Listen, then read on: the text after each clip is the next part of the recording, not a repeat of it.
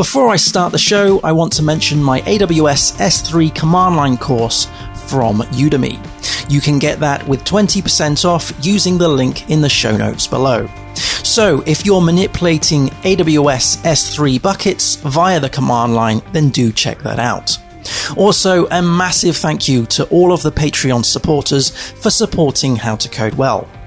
If you want to support the channel and if you want to get early access to some of the content, then please consider becoming a Patreon. Link to that in the show notes as well.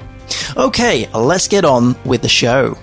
Hello coders, everybody likes lists and everybody likes Docker. So we're going to talk about 19 things that you can use or do to improve your Docker skills. These are 19 things that I wish I knew when I started learning Docker myself. Number 1 is use Docker Compose even if you only have one container. So first of all, if you don't know what Docker Compose is, then please do go and read the documentation because it will certainly help speed up your deployment of your Docker containers, regardless of whether it's locally or staging or production.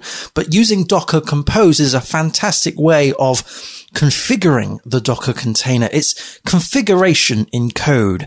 So it saves having to write out those long-winded commands, those Docker run commands. So use Docker Compose even if you only have one container. Learn the difference between a bind mount and a Docker volume. This is tip number 2. So the difference between a bind mount is and a Docker volume is that a bind mount is mounting a file system or a file path into the container, whereas a Docker volume is a specific Docker object that you can use to persist data regardless of whether the container is down or not. It's fantastic for things like storing MySQL databases and things like that you don't want to be removed when the container drops, but you don't necessarily want to store on your host machine either. And also, this will go down into another tip, but also Docker volumes are great for sharing persisted data across containers, and we will talk about that more. So learn the difference between bind mounting and Docker volumes. Okay, so number 3 is use the RM flag when you're creating one-off scripts in a container. This is something that I must admit, I'm recently doing more and more of. This is brilliant. So for anyone who watches the How to Code Well live streams on Twitch, you'll know that I've got a huge amount of auditing tools that I'm working through. I've got this make tests command, which will go off and do various different things, such as PHP stan, such as PHP unit, codeception, all of that kind of stuff. And we also have the front end, which is Gatsby. So that's Node. And what I can use is the --rm flag to remove the container once a script has been executed. This means that my containers for testing are kind of very sort of used once and then removed, which is just brilliant. It's brilliant. It means that I can now remove the build tools and the testing tools and the auditing tools out of the actual container that the web server is in and use other sort of sidecar containers, if you will, to then again connect to the Docker volumes that we were talking about earlier, and then do some auditing off of that. So, and the --rm will remove the container once that script has been executed, meaning that it is just a one-off script that gets ran. It's fantastic. It's really good for Node. Really, really good for running a script that does an npm install or a yarn install. You know, you only do that once, right? You only run that once and then that's it. You don't actually need to have Node in your local development environment. That is a sidecar. That is a container on the side for your build. Okay, so talking about builds, number 4 is use multi-stage builds. So this is where you can split up your Docker file into smaller little chunks that represent smaller little images, and you can copy files from one stage to the next. This is really, really useful if you are going through that process of building sort of little stages and then you finalize your final image. Also, something that I've been using recently is like a stage right at the end when we're moving into more of a production ready type image to clean up and remove, basically cleanse the production image from various different artifacts that were left over during the build. So, for example, there is scripts in there that hunts down markdown files and removes them. There's scripts in there that hunts down tests and removes them, or cache, and that gets removed. So just a final image, a final stage in the build that just makes sure that the Docker image, the final image, is actually nice and clean. And obviously, you can use the Docker multi-stage builds to create stages during the build, such as this is Composer, this is NPM, this is the tools that I need from XYZ. You can also pull in, say, S3 assets as well at different stages and so forth. Just be wary that it runs from top down. So if you're targeting a stage right at the bottom, it still needs to work through these stages above, which is a bit of a gripe of mine. Okay, so we were on 4 there. Number 5 is use Docker ignore. So this is an ignore file, much like your git ignore file. This ignores files out and folders out of the build context. So when you do a Docker build, what you're doing is you're sending everything up in the current context, and you're saying, this is all the things that I want to be put through into the Docker build. Now, of course, there's a bunch of stuff there. I've already mentioned a couple, such as markdown files or tests or what have you, that you pretty much want to ignore from the context. It makes your Docker image much smaller because you're not including that into the build context. So if you combine the Docker ignore file and a build step, a multi-stage step at the end of your build, and you combine the two, so you're ignoring things in the build context and then you're removing things after the build has been done, you get a nice lean, lightweight image. Okay, so moving on to number 5, I think, or is it 6? Number 6, use Docker System Prune to remove dead and unused Docker objects. This is fantastic. If you once had a machine, a development environment that had huge amounts of space, and then you're halfway through a project or you're building many projects and you're like, why do I not have a lot of space left on my Mac? Type Docker System Prune -A and watch gigabytes return. This will remove all the, like I said, the unused Docker objects. And you can control which objects these are. So, for instance, dangling images, that kind of stuff, or images that don't have containers associated to them, or Docker volumes and old networks and other bits and pieces that you have. And also, just go through your Docker volumes every now and then. Do a Docker volume ls and just see what volumes you've gotten and also the size of them, because that can be pretty big. Okay, so moving on to number 7, use Dive to see what can be removed. You can see that there's a little bit of a trend here in terms of making sure your Docker images are nice and small. Dive is a fantastic tool. I'll link it in the show notes below. It's a fantastic tool that analyzes your Docker image and then gives you some suggestions as to what you could remove. It actually gives you a percentage of potential files that you can remove. And it's a brilliant tool because you can actually go into the Docker layers individually in the Docker image, and you can actually get into the file system and see what's there and see if there's anything that you can remove. So it really does forensically go into your Docker image. It's brilliant. It's brilliant.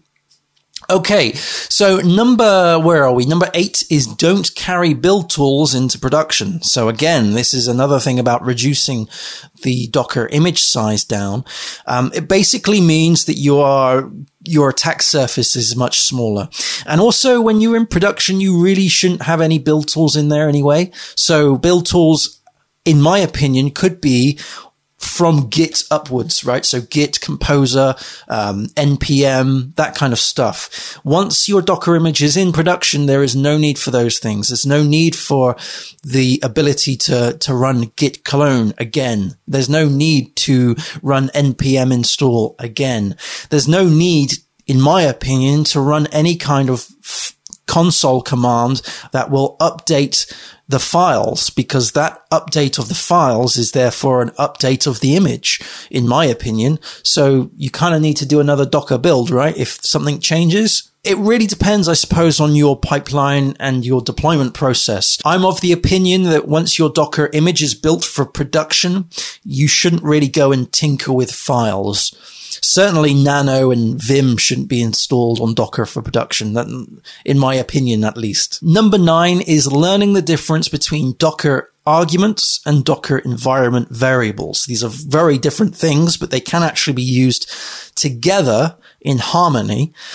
An environment variable is a variable that gets baked into the image. Once it's there, it's there. And also be very cautious, because once it's there, you can then take a look at the Docker history and actually see the value. So in clear text.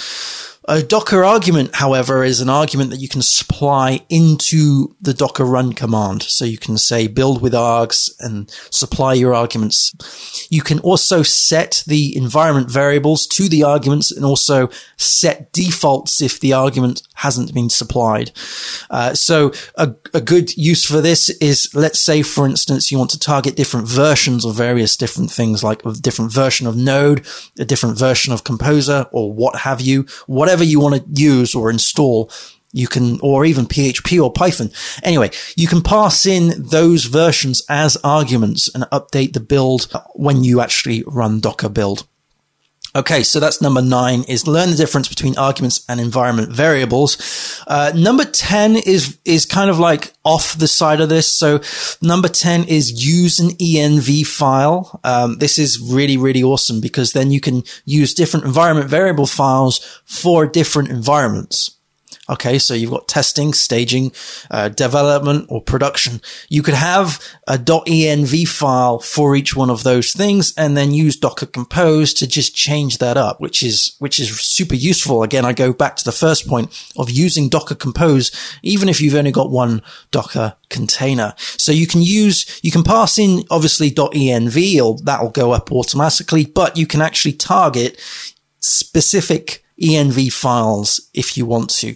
Number 11 is about using multiple Docker Compose files.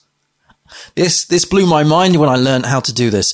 So this is a way of passing in multiple Docker Compose files into your command, and all your Docker Compose commands can take this. Use the -f flag to do so.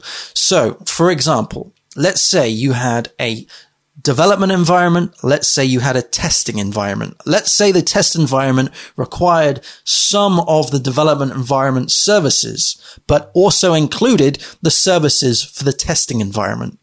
So what you would do is you would do Docker Compose. You would also have -f docker -compose.dev.yaml, and then -f Docker Compose whatever test.yaml as well. And what you're doing there is you're saying, I want all the dev stuff, but then I want all the test stuff as well. And if anything is in the test compose file that was in the dev compose file, it gets overwritten, right? So you can override your dev services with your test configuration, which is pretty awesome. So if you've got certain services specifically for different environments, then you can do that. So perhaps you can do dev, you could do test, and you could do production, and so on and so forth. You can obviously have different Docker files for different environments as well. You can target those files as well. So you could have a dockerfile.prod or a dockerfile.dev if you wanted to. Tip number 12 is about Docker Machine. This tool was the thing that actually got me involved in Docker, because I was struggling with creating different virtual machines for different projects. I'm a freelancer. There's many projects that I have and many projects that I continually work on. And I was struggling with creating VPSs, locally, virtual servers locally for different projects. And I was looking for a way to isolate those projects, and Docker Machine was just fantastic. Essentially, Docker Machine is a lightweight virtual machine that has the Docker engine installed. And so when I'm working locally, all I need to do is spin up the Docker machine. I need to evaluate the current terminal shell to that machine. And then all the Docker commands that I run in the terminal are actually running against the Docker machine that I've evaluated, which is fantastic. And also, Docker Machine is a great way to control remote machines that have the Docker engine installed on there too. So yeah, I highly recommend Docker Machine just locally, just to isolate your projects, because there's nothing worse than one project polluting another project because perhaps you've got a PHP ini file that they both share and you need to change one and it's going to affect the other one. That's the problems that I faced. That's why I went down the route of having virtual machines. But then, of course, you're limited by the resources that you have to do that, which is why Docker is fantastic, because the resources are not defined at startup. Okay, so where are we now? Number 12. Number 13 then is to use entry points. An entry point is a way of treating your Docker container like an executable, like a binary file. So you spin it up, it does something, it runs a command, and then and then there it goes. If you used obviously the --rm command, then the container gets removed afterwards. But it's a great way of treating it like some form of executable. Now, there is a bit of confusion with entry points and CMDs. They are very similar. However, when you're using entry points, you are defining the arguments that you need to run. With a CMD, what you're doing is you're targeting an existing command, and you can override the default arguments for that command. For example, you could be using Apache, and so you could be restarting Apache or doing something with Apache, or running it in the background, maybe, whatever. So you would be passing those arguments in to the CMD of Apache. If you wanted to run a shell script and you wanted to pass arguments into that shell script, then you would define that in your entry point. You would say, this is the entry point. This is the command that I've created, the shell script, and these are the arguments that I want to pass. Number 14 is all about installing only what you need. So when I started Docker many years ago, I would just install everything. I'd go, I need all of that. I need all of that. I need that safety net. Now, as I've progressed in my career, it's more about narrowing down the size of the Docker image, the final image, and trying to get rid of as much fat as possible, because this has a big impact on deployment times. It has a big impact on cost of storage. So only install what you need. And this really goes into the next tip of use Alpine images if you can. Now, there's a lot of work involved when you are actually using Alpine images. Alpine images, by the way, are very small, very, very small images that have the minimum needed. There's a lot of work that's involved here, because you're obviously working from a very small baseline. And so you have to therefore define all the things you need rather than just assume that they're in there because it's Ubuntu. So don't use operating systems like Ubuntu. That's what I'm trying to say. Is is use Alpine Images. And Alpine Image is very, very small, but like I said, there's a lot of work involved in actually defining what you need, which means that there's a lot of DevOps because you end up starting to learn about different libraries that you never knew existed. Tip number 16 is about using a makefile. So let's just do a quick recap. Let's say, for example, you have a huge amount of Docker run commands. So everything you do, you use Docker run.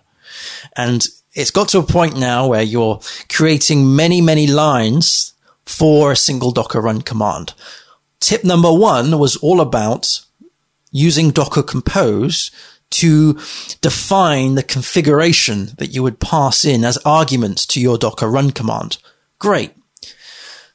So now you're using Docker Compose and you're actually using multiple Docker Compose files because you found out that you can override your configuration from one environment to the next by using the -f flag. But now you have to have another massive command to do anything with Docker Compose because you have to define the various different Docker Compose files in -f form. So use a makefile and actually write your commands in a very verbose way. So for example, I have make install. It will install, it will do the build, it will do the run, all the other various bits and pieces to install whatever it is that I need. Also create a make uninstall. So this will uninstall whatever I've just installed.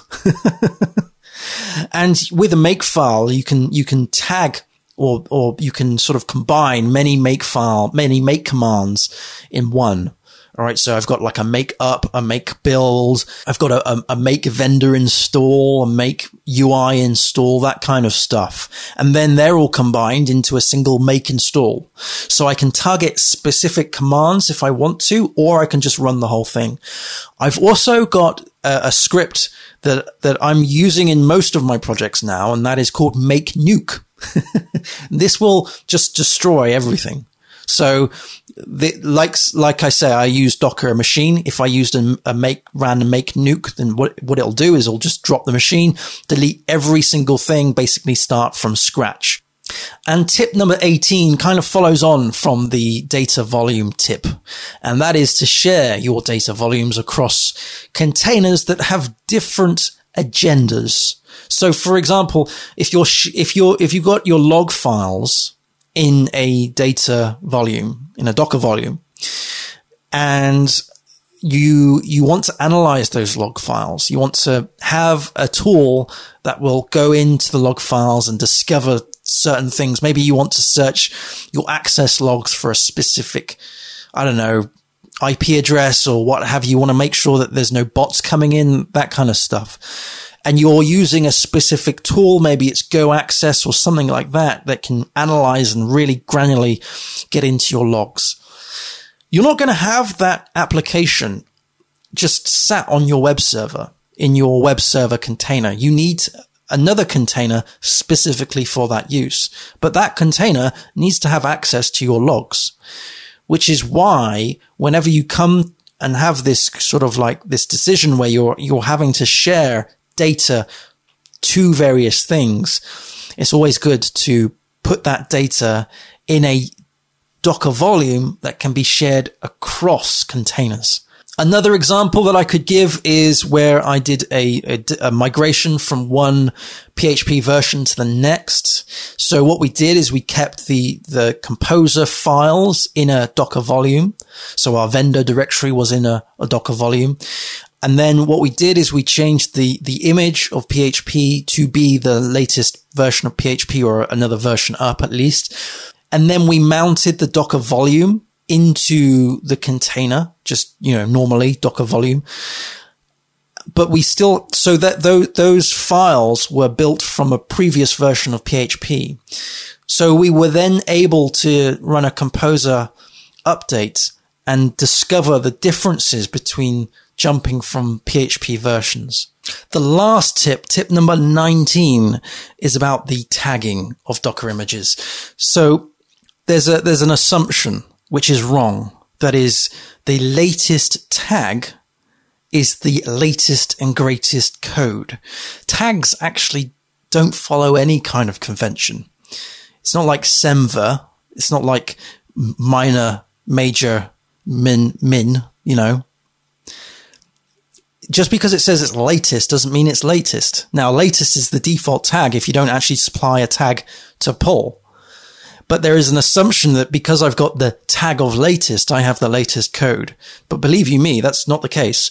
I've got myself into hot water before because on one of the images that I was using, I wasn't actually specifying a tag because I was assuming that the latest Docker image, the tagged of latest, was the one I wanted, but it wasn't.